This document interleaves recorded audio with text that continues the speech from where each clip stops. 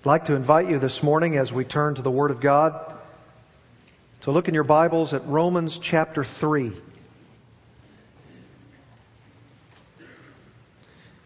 Romans 3.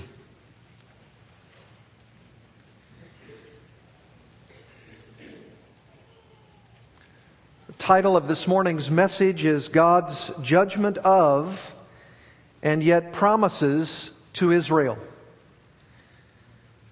Even though we have now come to Romans 3 in our study of this crucial letter of Paul to the Romans, the Apostle Paul has not yet finished his discussion of the Jews and their judgment by God.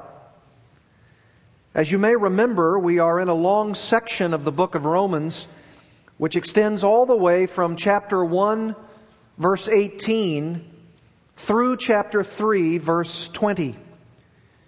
And this portion of the letter treats the matter of God's righteous judgment against both Jews and Gentiles and their utter sinfulness. Beginning with 1:18 of Romans and going through the end of the chapter, that is chapter 1, Paul dealt with the general aspects of man's depravity and also very specifically with the Gentiles or the pagan world. And he said there that they deserve the righteous wrath of God. And from verse 1 of chapter 2, Paul has been specifically detailing the righteousness of God's judgment against the Jews, God's chosen people. We've been taking a very close look at each paragraph of chapter 2, having finished it last Lord's Day. And it might seem now that we are heading into chapter 3, at this point in Paul's argument regarding the judgment of God, that the Jews have no longer absolutely any case to be made as they're continuing to be God's chosen people, and therefore are not going to see God fulfill His promises which He has made to them. If they are hypocrites, as chapter 2 verses 1 to 5 says, if they are condemned just like the Gentile world through God's impartial judgment, as chapter 2 verses 6 to 11 says, if they cannot rely upon their mere reception of the law of God, as verses 12 to 16 say, if they cannot count on their covenant heritage and are actually disobedient to God's law, as chapter 2 verses 17 to 24 actually says, nor can they boast in their having the sign and seal of circumcision, as verses 25 to 29 say, they appear to have no hope whatsoever. No hope.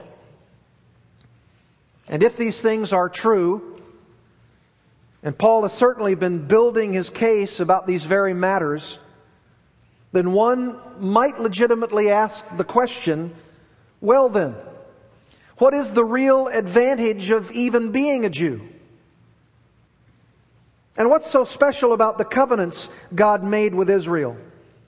Israel has obviously forsaken those covenants, and as a result must come under the just judgment of God.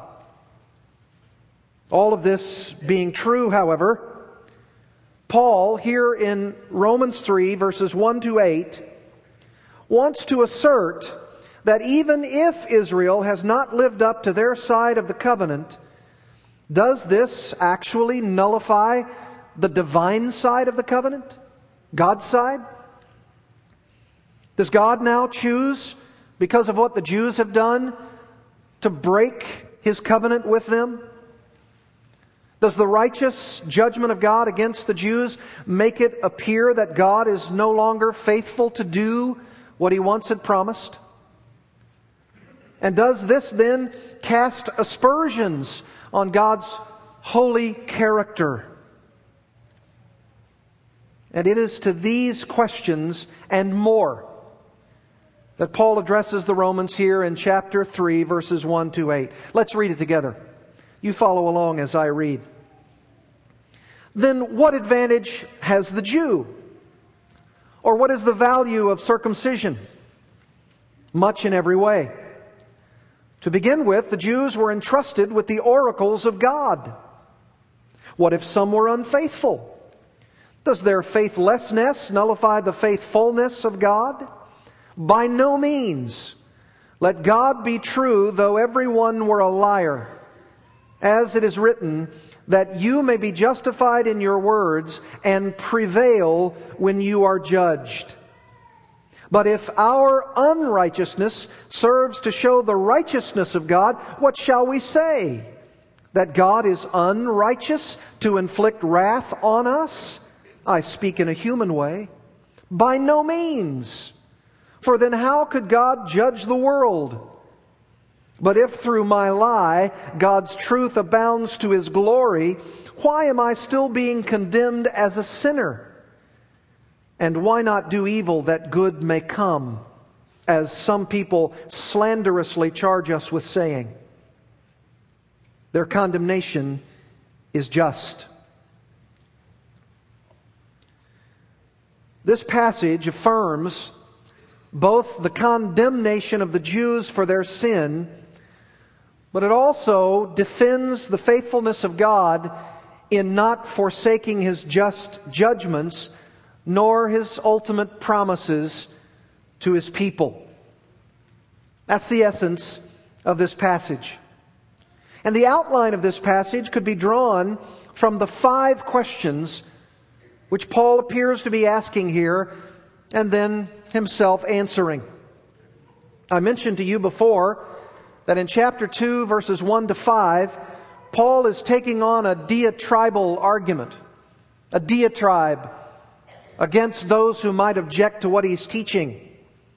And this particular dialogue is between himself and a Jewish person, or maybe even the Jews in general.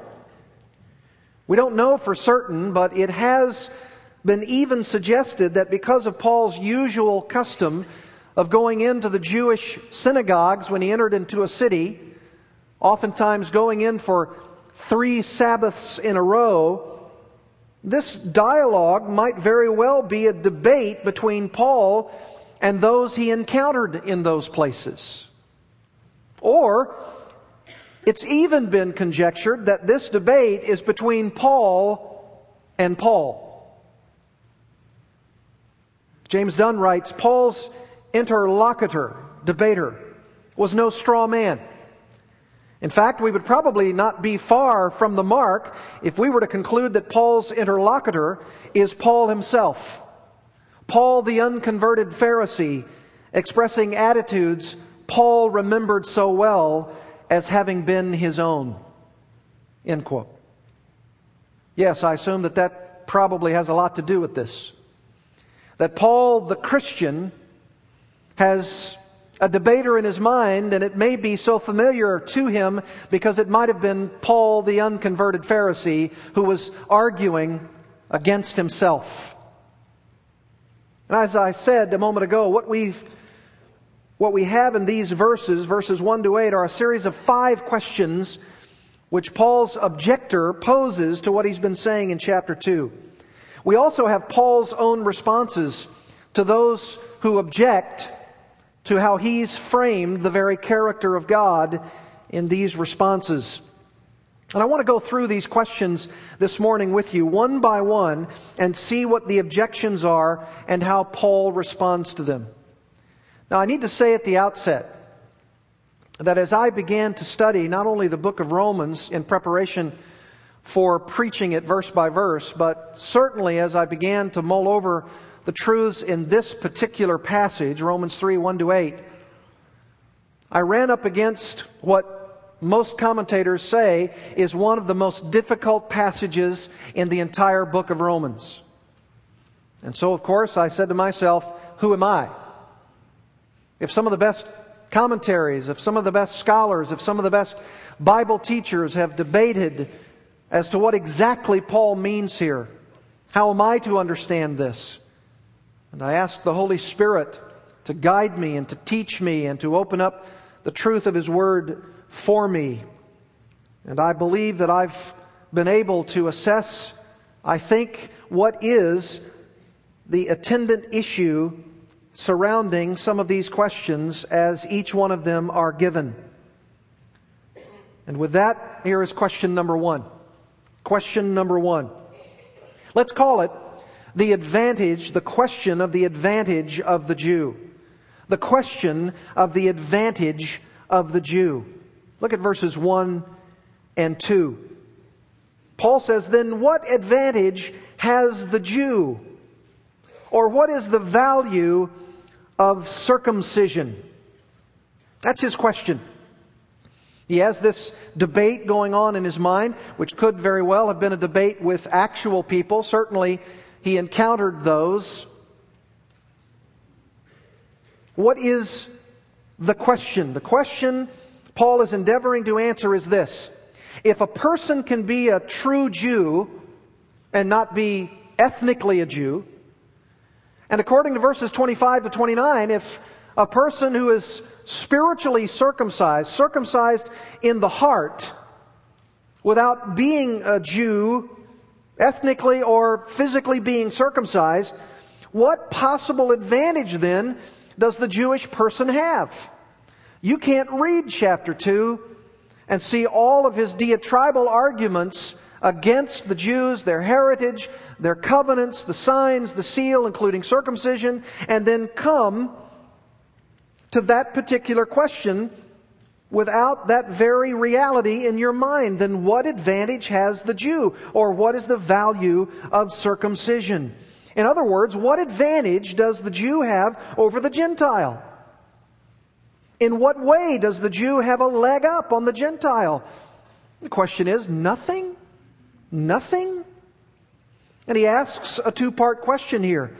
If these two things, Jewish heritage and circumcision as a sign and seal of the covenant, are not particularly special or advantageous for the Jew, what possible advantage does a Jew then have? Anything? That's the objector. That's the antagonist. That's the question that Paul is posing, that he turns right around then and answers. And based upon all that Paul has said in chapter 2, you'd fully expect to hear him say right now, there frankly is no advantage.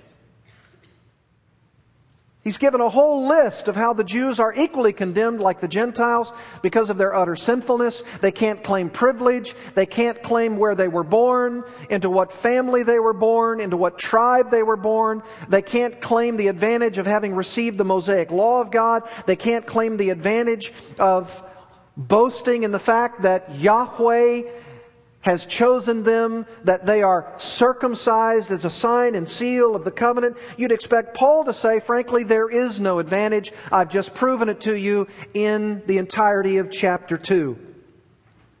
But instead, amazingly, Paul actually might surprise us here by saying that the Jew does in fact have an advantage. And notice what he says, verse 2, much in every way. Much in every way. What? He does have an advantage? I thought you just spent an entire chapter telling him that he doesn't have an advantage.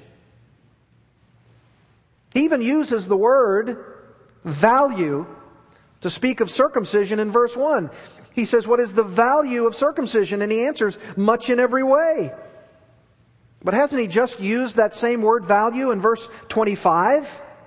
Of chapter 2, saying that it is of no value to the Jew if it isn't accompanied by obedience to the law? Here he says that the value of circumcision to the Jews is a definite advantage. What's he saying? What's going on here? Is he contradicting himself? Some would say yes. But you have to ask the question, what kind of advantage? What kind of advantage? Paul, verse 2, he says, much in every way. To begin with, the Jews were entrusted with the oracles of God. And he answers this first objection with that statement. The Jews have an advantage, yes, much in every way. Why? Because they have been entrusted with the very oracles of God.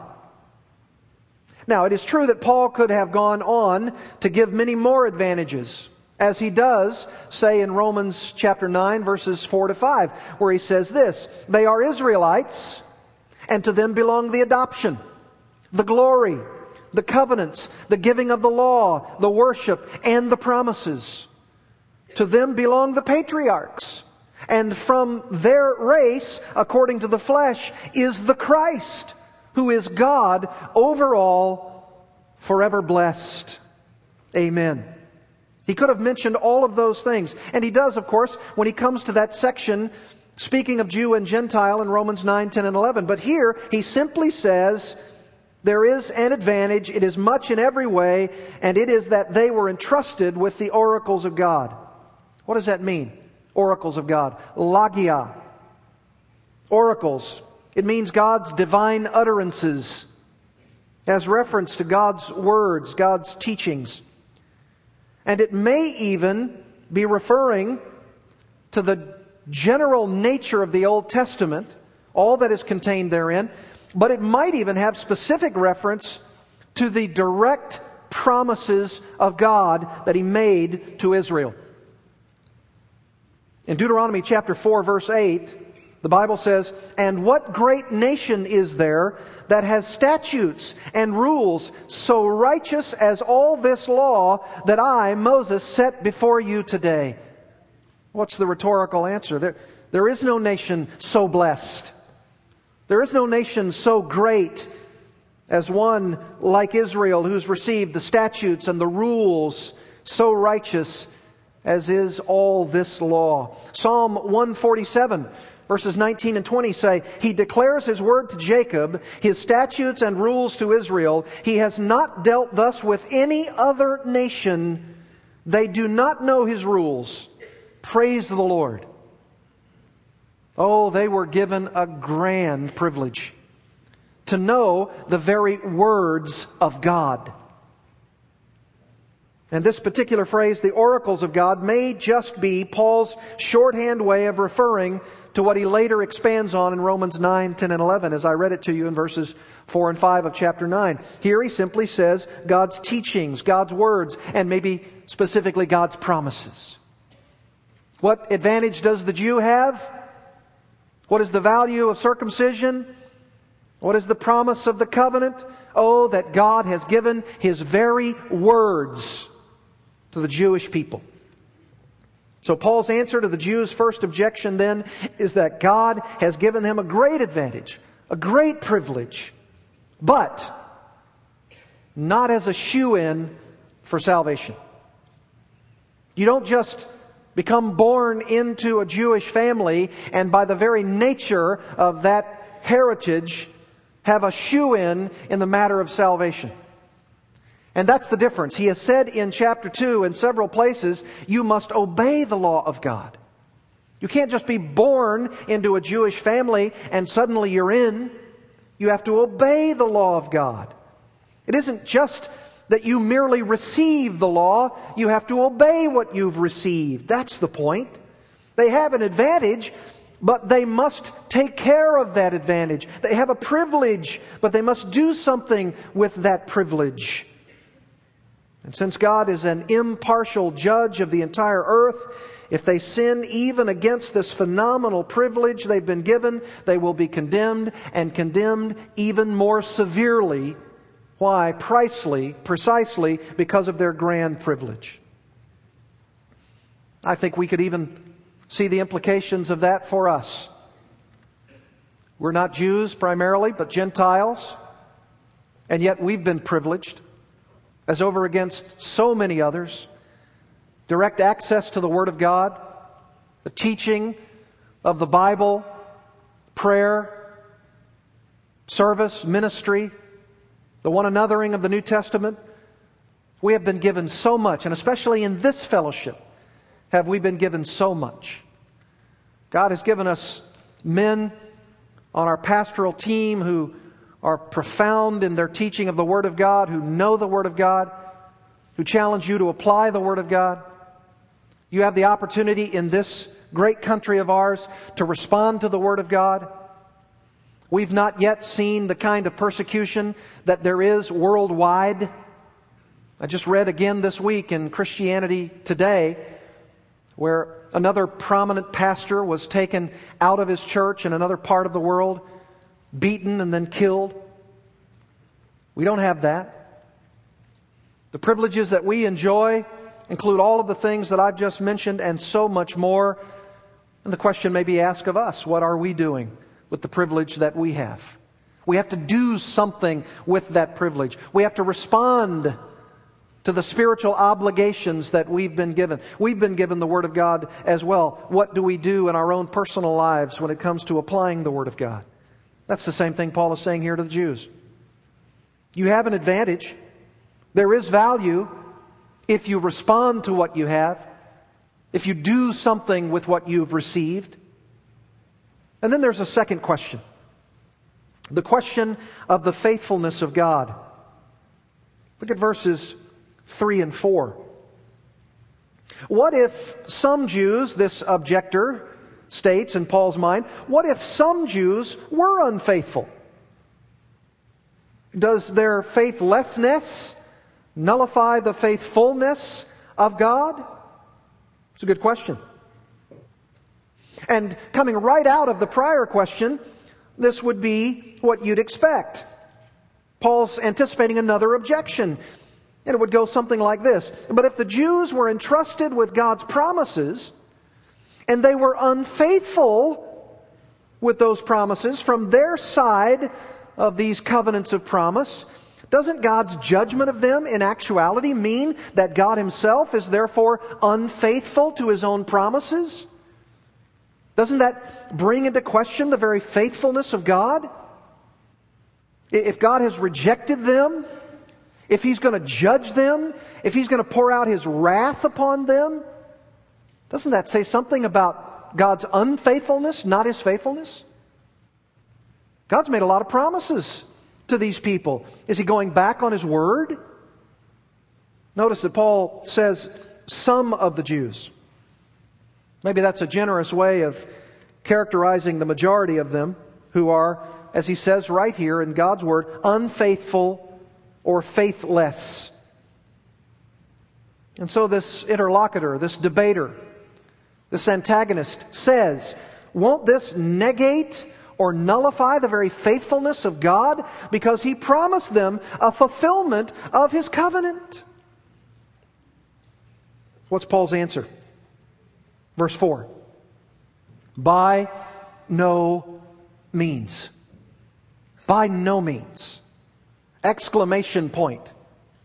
Let God be true, though every one were a liar, as it is written, that you may be justified in your words and prevail when you are judged. You know what's happening here? When you mess with the question of the faithfulness of God and His character, these are fighting words for Paul. You don't mess with the character of God in his theology. And he uses one of the strongest negatives in the Greek language, me genoita. May it never be.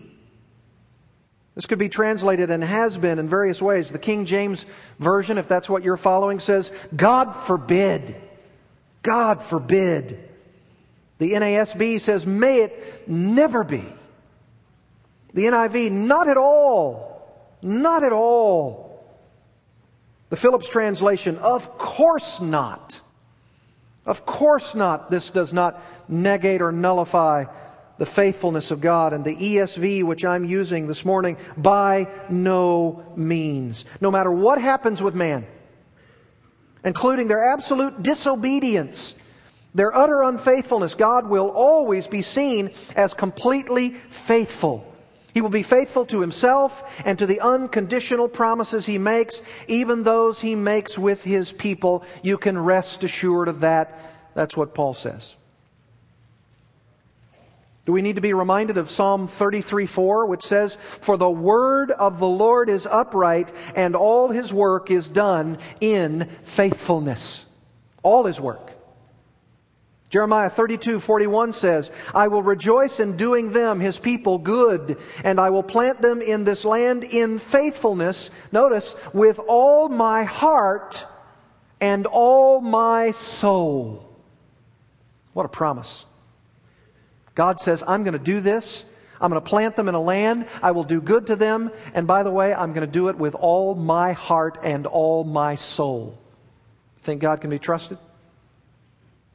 Hosea 2:20, I will betroth you to me in faithfulness, and you shall know the Lord.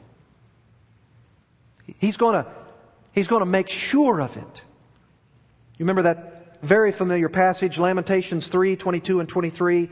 The steadfast love of the Lord never ceases. His mercies never come to an end.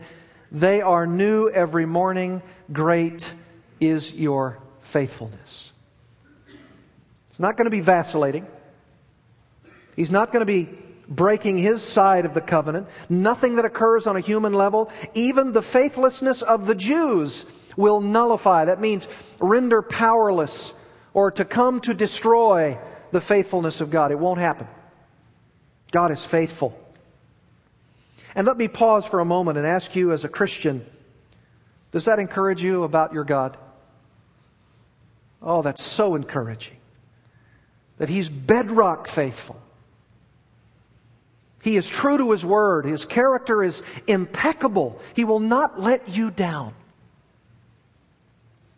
He can be trusted even when we are vacillating. Even when we let Him down, God is not. You can trust Him to the uttermost. But I should hasten to say that for these Jews, and in the context of what Paul says here in Romans 1-3, specifically in chapter 2, and for what we need to be reminded of, yes, God is greatly merciful. Yes, He is one who can be trusted, but He's also faithful in judgment. He's faithful to both aspects of His character. He's faithful in His mercy, but He's also faithful in His judgment. And that's the context here. God is faithful. He will be so faithful, He'll faithfully judge those whose depravity deserves His retribution. And who might that be? Jew and Gentile alike. See, the context here is judgment. And Paul goes on to say here in verse 4, let God be true though everyone were a liar. He's saying it's as though everyone in the entire universe is a liar if God's not true to His faithfulness. But God is true. He is faithful. He is righteous. And everyone else is a liar. And then he quotes King David in Psalm 51:4. That you may be justified as it is written and prevail when you are judged. Even if the entire world is judged to be liars, God remains true. And what was the context of David saying that in Psalm 51:4? Listen to it. Against you, God, you only have I sinned and done what is evil in your sight, so that you may be justified in your words and blameless in your judgment. What is that psalm? We call it a penitential psalm. A psalm of repentance. It's David, after his sin with Bathsheba, being found out, being confronted, repenting, and he says, God, against you, you only have I sinned and done what is evil in your sight. And when you come to me in faithful judgment, your words are true. You prevail in this judgment. You're right. I'm wrong. And Paul says that's a good place to quote. That is precisely what God will do. He will be faithful in His judgment of sinners. You see, this quotation in the context of Romans 1-3 shows us that Paul is specifically referring to God's, we might say, judging righteousness. Oh, we glory in the fact of God's saving righteousness. We want Him to righteously save us through Christ. But we're not so sure about God's judging righteousness. We want that to be suspended. We want that to be minimized. But God is justified, King David says in his words, and He is blameless in His judgment of sinners, like He was with King David himself and his sin with Bathsheba. That's why, by the way, 2 Timothy 2:11 speaks both about the positive faithfulness of God and the judging righteousness of God. For it says this, 2 Timothy 2:11, "The saying is trustworthy, for if we have died with Him, we will also live with Him." You see, if we die with Christ, in Christ, we will live in and with Christ.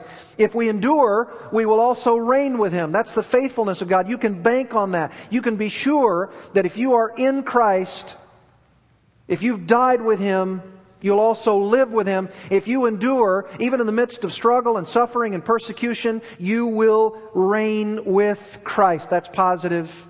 That's saving righteousness. That's the faithfulness of God. But Paul says to Timothy in the second of those couplets, if we deny Him, He will also deny us. And then he says, if we are faithless, He remains faithful, for He cannot deny Himself. That's not talking about a believer who somehow loses his faith. No believers lose their faith. That's talking about someone who has no faith. That's like these Jews here in chapter 3. If they are unfaithful, if they are faithless, what does God do if someone is faithless? Well, He remains faithful. Faithful to do what? Faithful to judge. Faithful to judge. He will judge all faithlessness. If you died with Christ, you will live with Christ. If you endured with Christ, you will reign with Christ. But if you deny Him, He will deny you. And if you are faithless, He will remain faithful to Himself, and He will remain faithful to judge all faithlessness. And what would be God's faithful judgment upon the Jews? What would it be primarily that He would say, you have been faithless regarding? Well, it's their acts of disobedience. Their sinfulness. And the Gentiles as well. From 1:18 all the way through this section, God has been hammering and hammering away at the idea that there is no righteous person. No, not one. And He's not even finished. He's going to give this summation in verse 9 through 20 of chapter 3, and it's not a pretty picture. None is righteous, no, not one. No one understands. No one seeks for God. All have turned aside. Together they have become worthless. No one does good, not even one. Their throat is an open grave. They use their tongues to deceive. The venom of asps is under their lips. Their mouth is full of curses and bitterness. Their feet are swift to shed blood. In their paths are ruin and misery, and the way of peace they have not known. There is no fear of God before their eyes. It's their disobedience. And you know what their ultimate disobedience was? The ultimate of all disobedience? Rejecting Jesus Christ. Rejecting the Messiah. That's their ultimate disobedience. And that's why Paul says, you are in danger. The greatest act of disobedience is a failure to embrace Jesus Christ. That's true of us even here today. The greatest act of disobedience is for you not only to turn away from a message like this, but for the entirety of your church attendance or your regard for things Christian to fail to embrace Jesus Christ as Savior and Lord.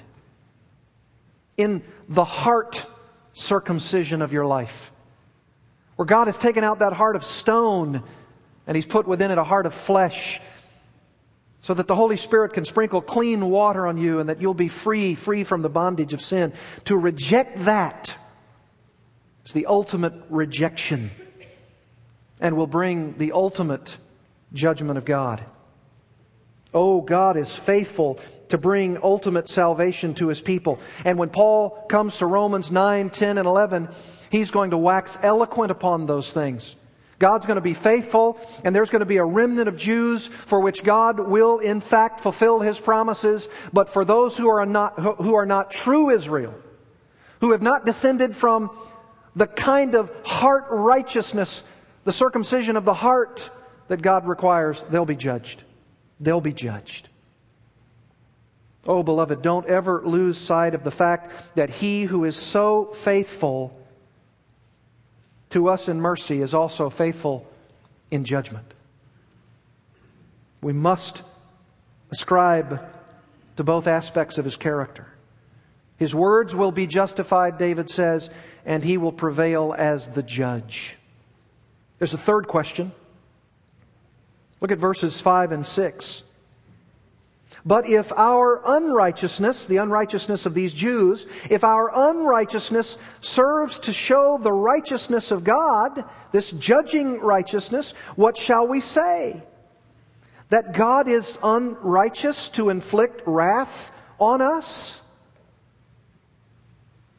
Here's another objection. What does it mean?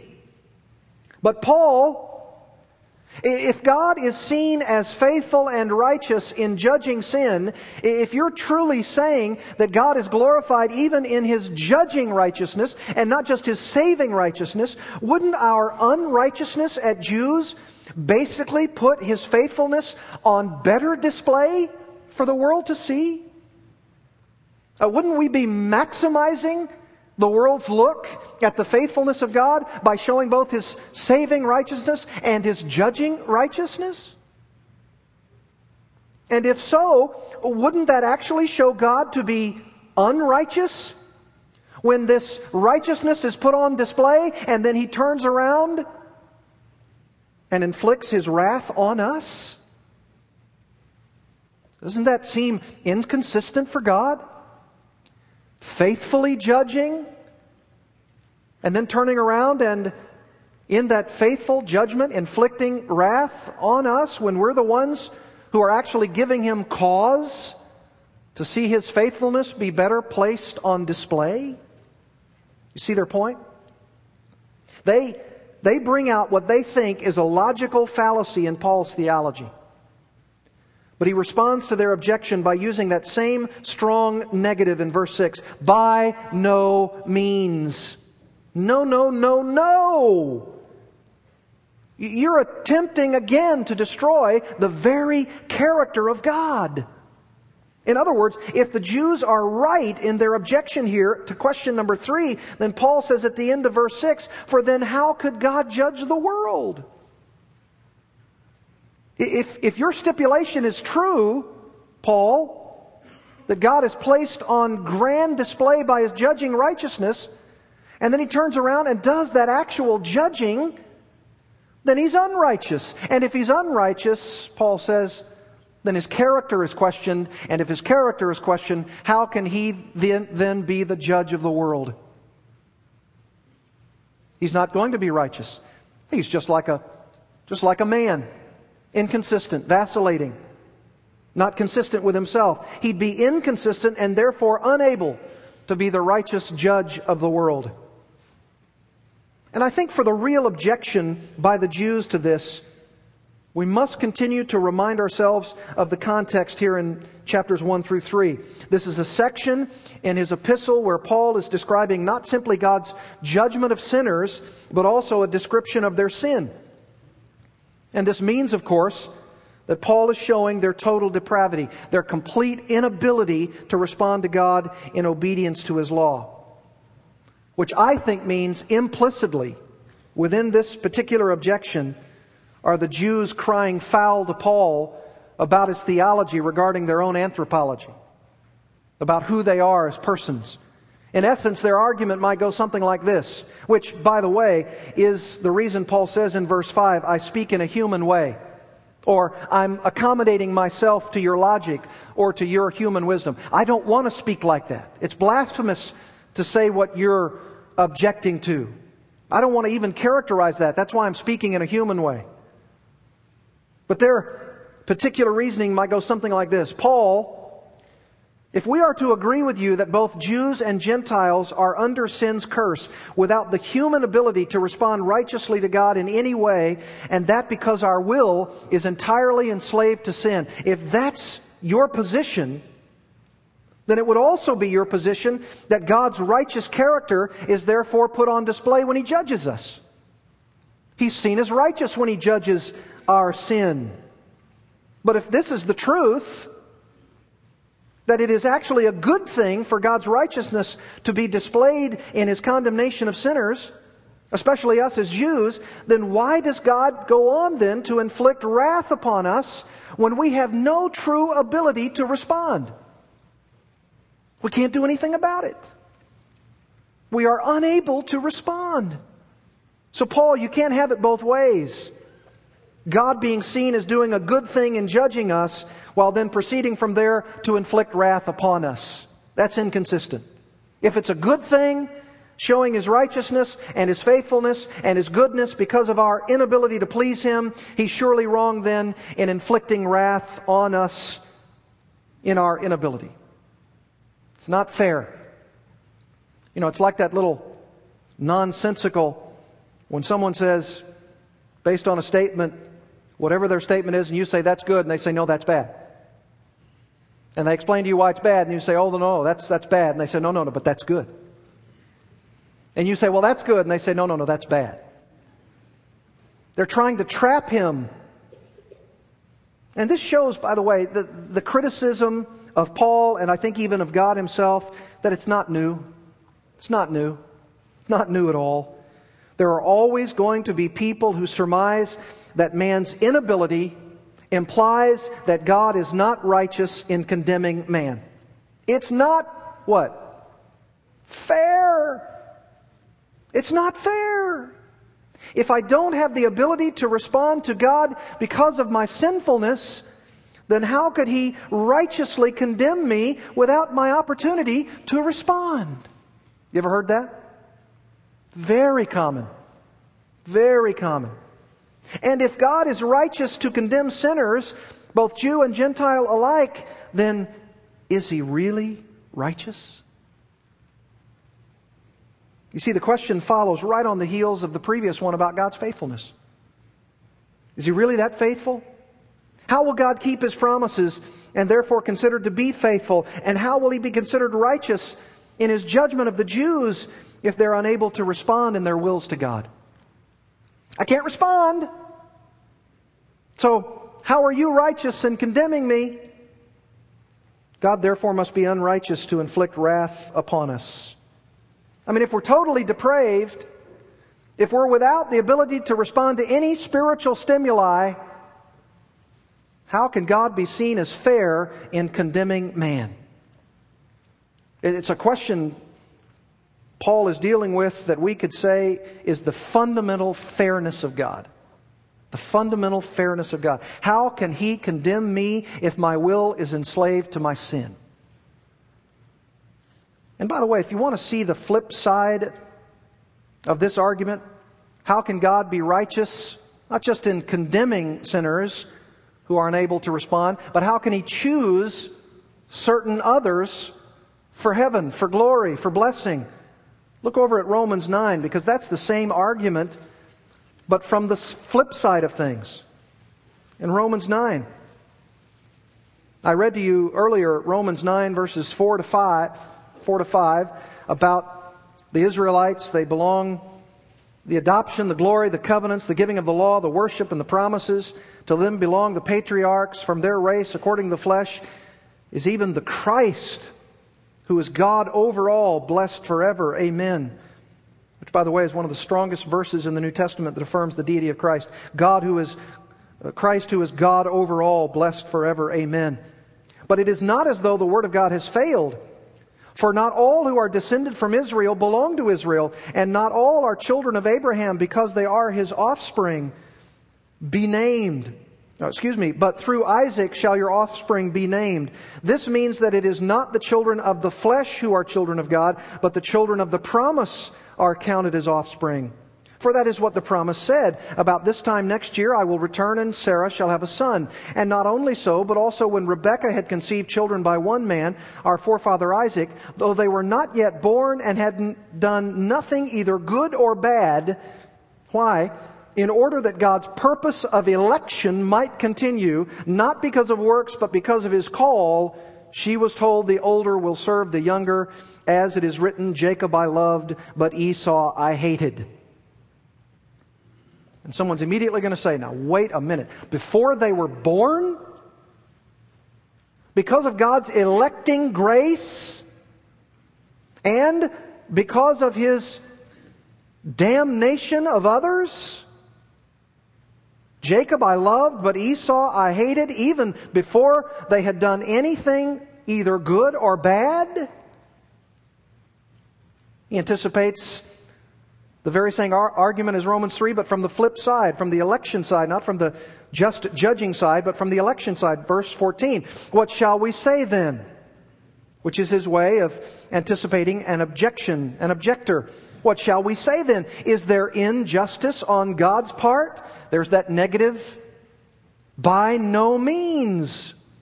Me genoita. For he says to Moses, I will have mercy on whom I have mercy, and I will have compassion on whom I have compassion. You say, that doesn't sound like a reason to me. You know what? It isn't a reason. It's a statement of fact. God says, I will have mercy on whom I have mercy, and I will have compassion on whom I have compassion. Not in an arbitrary or capricious way, but because of the will of God, the decree of God, the electing grace of God, so that it depends then on, not on human will or exertion, but on God who has mercy. For the Scripture says to Pharaoh, for this very purpose I raised you up, that I might show my power in you, and that my name might be proclaimed in all the earth.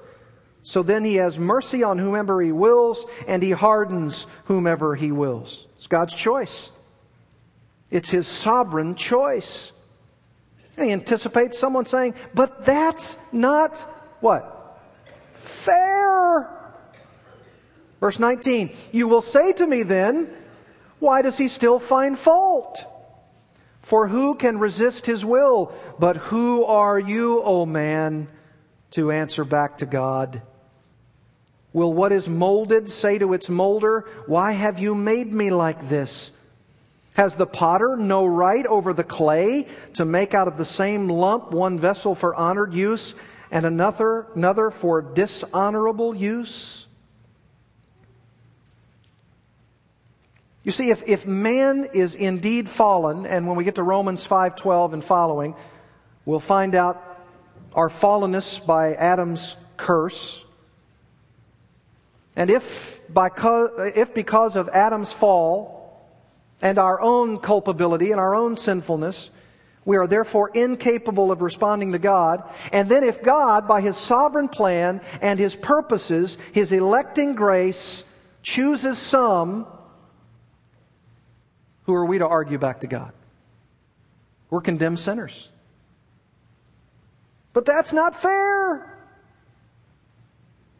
But they are sinners, deserving the wrath of God. And if He chooses to elect Jacob and damn Esau, how is it that the clay says to the potter, why did you make me like this?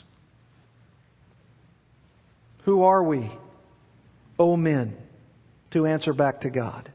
Sounds a lot like Job. I want to plead my case. I want a hearing. And in Job 42, to the end of the chapter, God basically says, where were you when I laid the foundations of the earth? You have no right to question what I'm doing. I will have mercy on whom I choose, and I will harden whom I choose to harden. And mankind wants it both ways. On the one hand, they'll say, well, I'm really not that sinful. So when Paul comes along and says in Romans 3 that God is righteous in condemning you, they'll say, but that's not fair. But if on the other hand we were to agree about our total depravity, our complete inability to respond in obedience, we'll say to God's sovereign choice in this text of Romans 9 to elect some and damn others, that's also not fair. But we can't have it both ways. God has both the righteous right to condemn sinners, even with their inability, and He has the sovereign right to elect some out of that condemnation so that He might manifest His mercy. And He has the sovereign right to do whatever He chooses. And with that, we come to question 4. Let's call it the question of the propriety of God in judging the Jews along with the Gentiles. Look at verse 7.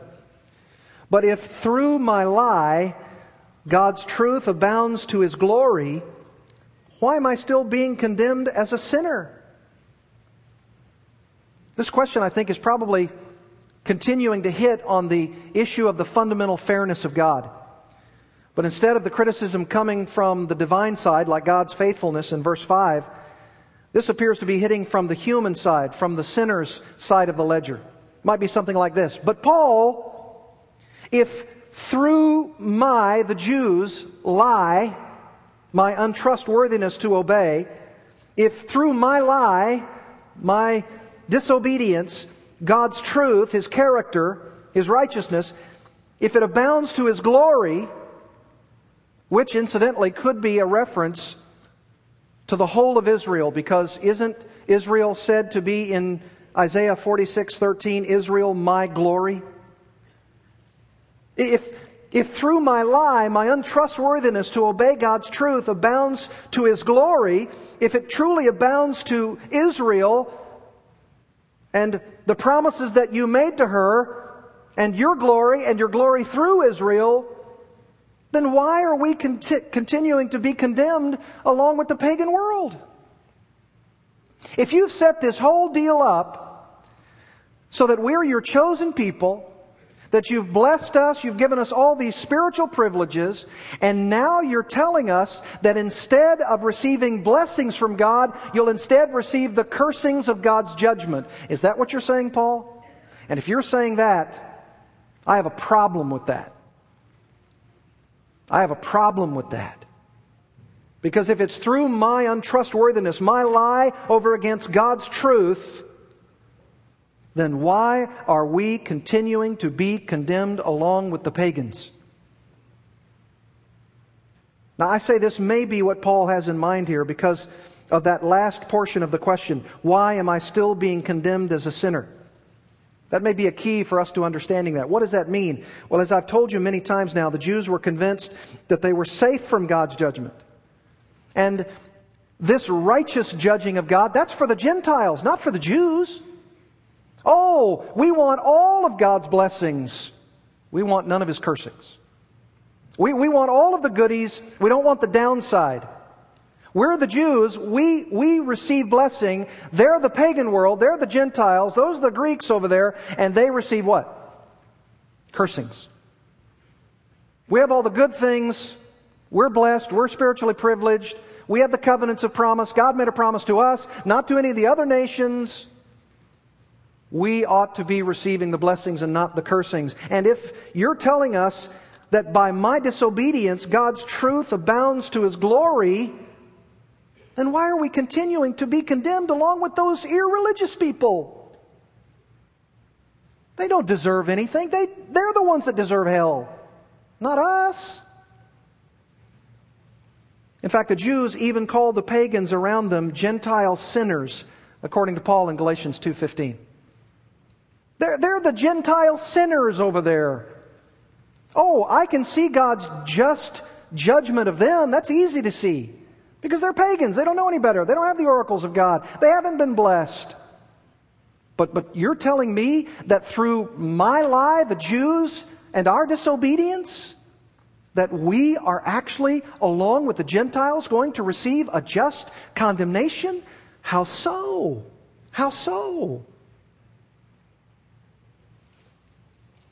And apparently that is so egregious, so unthinkable as an objection to Paul, he doesn't even answer it. Look, there's no response. You see that? There's no response. He just goes into question number 5. And we could call that the question of sinning in order to bring about greater good. He just rolls right into this. Here's another objection. And why not do evil that good may come, as some people slanderously charge us with saying? Verse 8. So now we know for sure that there are a group of people who are going around and slanderously reporting about Paul and maybe the other apostles that they have this kind of theology. Let us do evil that good may come. See, and it might tie all the way back to this faithfulness of God issue. Look, if you're telling me that God is seen on this faithful display, then let's give Him all of the opportunity to express His faithfulness. We continue to do evil, evil, evil, and He continues to give us good, good, good. That's the argument. And why not do evil that good may come? If all of the good is this manifold expression of God's faithfulness, then let's give Him an opportunity. I think this is an argument not by the Jews per se, but that's what they're criticizing Paul for. That's your theology.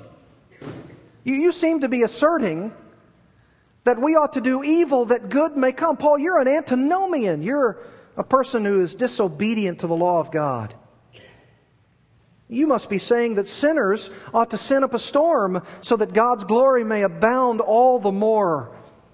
And if God is seen as faithful in dealing with us, surely your position is, why not do more evil that more of God's goodness may be seen in the world? Paul says, literally, they blaspheme us regarding their teaching. That word slanderously, blasphemy. This is blasphemy. We don't teach this way, but they're slandering us, and they're saying that's what we teach. Paul would never encourage anyone to do more evil that good may come out of it. Never. That's another me genoita. May it never be. Absolutely not. This is slanderous. This is blasphemous. He does say in Romans 8:28 that God will use sin, right? God causes all things to work together for good. He's going to use it, but He never says, do it more so that good may result. Never. And he just concludes those last two objections, those last two questions, by simply this, the last sentence: their condemnation is just. Those who purport such things, those who slander us with these falsehoods, only show that their condemnation as sinners is just. His condemnation of them is righteous, just as he's been saying throughout the whole of chapter 2. Now, you surely are asking, as we come to the close this morning, what implications there are from this text for your life.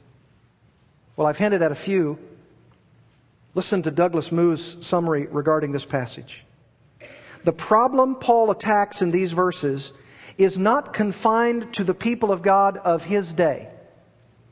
All too often, we Christians have presumed that God's grace to us exempts us from any concern about our sin. Particularly is this a danger among Christians who share with me the belief that God sovereignly maintains the regenerate in their salvation till the end. Too easily do we forget that God's ultimate concern is for His own glory and not for our blessing. That His righteousness is beautifully displayed when He judges as well as when He saves. We want to stand on the promises, and this is entirely appropriate. But we must not forget that God promises in the New Testament as well as the Old Testament to rebuke and chastise His people for sin, as well as to bless them out of the abundance of His grace. So we have to have both sides. Oh yes, we rejoice in God's saving righteousness. We do. But we must also be aware of and understand the true nature of His judging righteousness. And Paul has made it clear to us. Yes, it is true that if you're a genuine believer, God's judging righteousness has already come to pass when God poured out His wrath on Christ for you. That's true. But that's if you're a genuine believer. If you're a true child of God. But if you're not, you're presently under the wrath of God, awaiting His final, ultimate judging of righteousness when you die. And if you're not standing there robed in the righteousness of Christ, you'll be judged fiercely, harshly, and forever. Don't leave this place this morning without repenting. Don't leave this morning without placing your confidence, your trust, your assurance in Jesus Christ alone. Oh, but if you do, you'll experience the wonder of having averted His judging righteousness and being under His saving righteousness, the righteousness of Christ, and you'll be delivered from the wrath to come. Let's pray together. Father, we do indeed ask You to deliver us from the wrath to come. O Lord, we don't come to You on the basis of deeds which we have done in righteousness, but according to Your mercy, by the washing of regeneration and renewing by the Holy Spirit, who is poured out on us richly through Jesus Christ. We cry out for that saving righteousness, the righteousness of Christ. We don't have it. We are unable. We have an inability. We cannot respond to spiritual stimuli. We must have Christ and Him alone to save us so that we avert the just judging righteousness of God. Well, I pray for you that if you are not truly a child of God, you would embrace Him. Confess. Repent. Turn. Acknowledge that you have no righteousness in and of yourself. You need a righteousness that is alien to you, outside of you. The righteousness of Christ in His life and death, so that you would be atoned for, delivered from the wrath to come.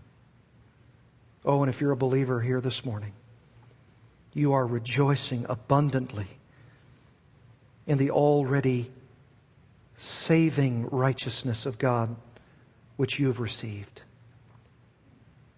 Enjoy that. Bask in that. And thank God for that every day of your life. And then share that with others. We thank You, Father, for this message and for what You're doing in the hearts of men and women by Your Spirit. For Jesus' sake, amen.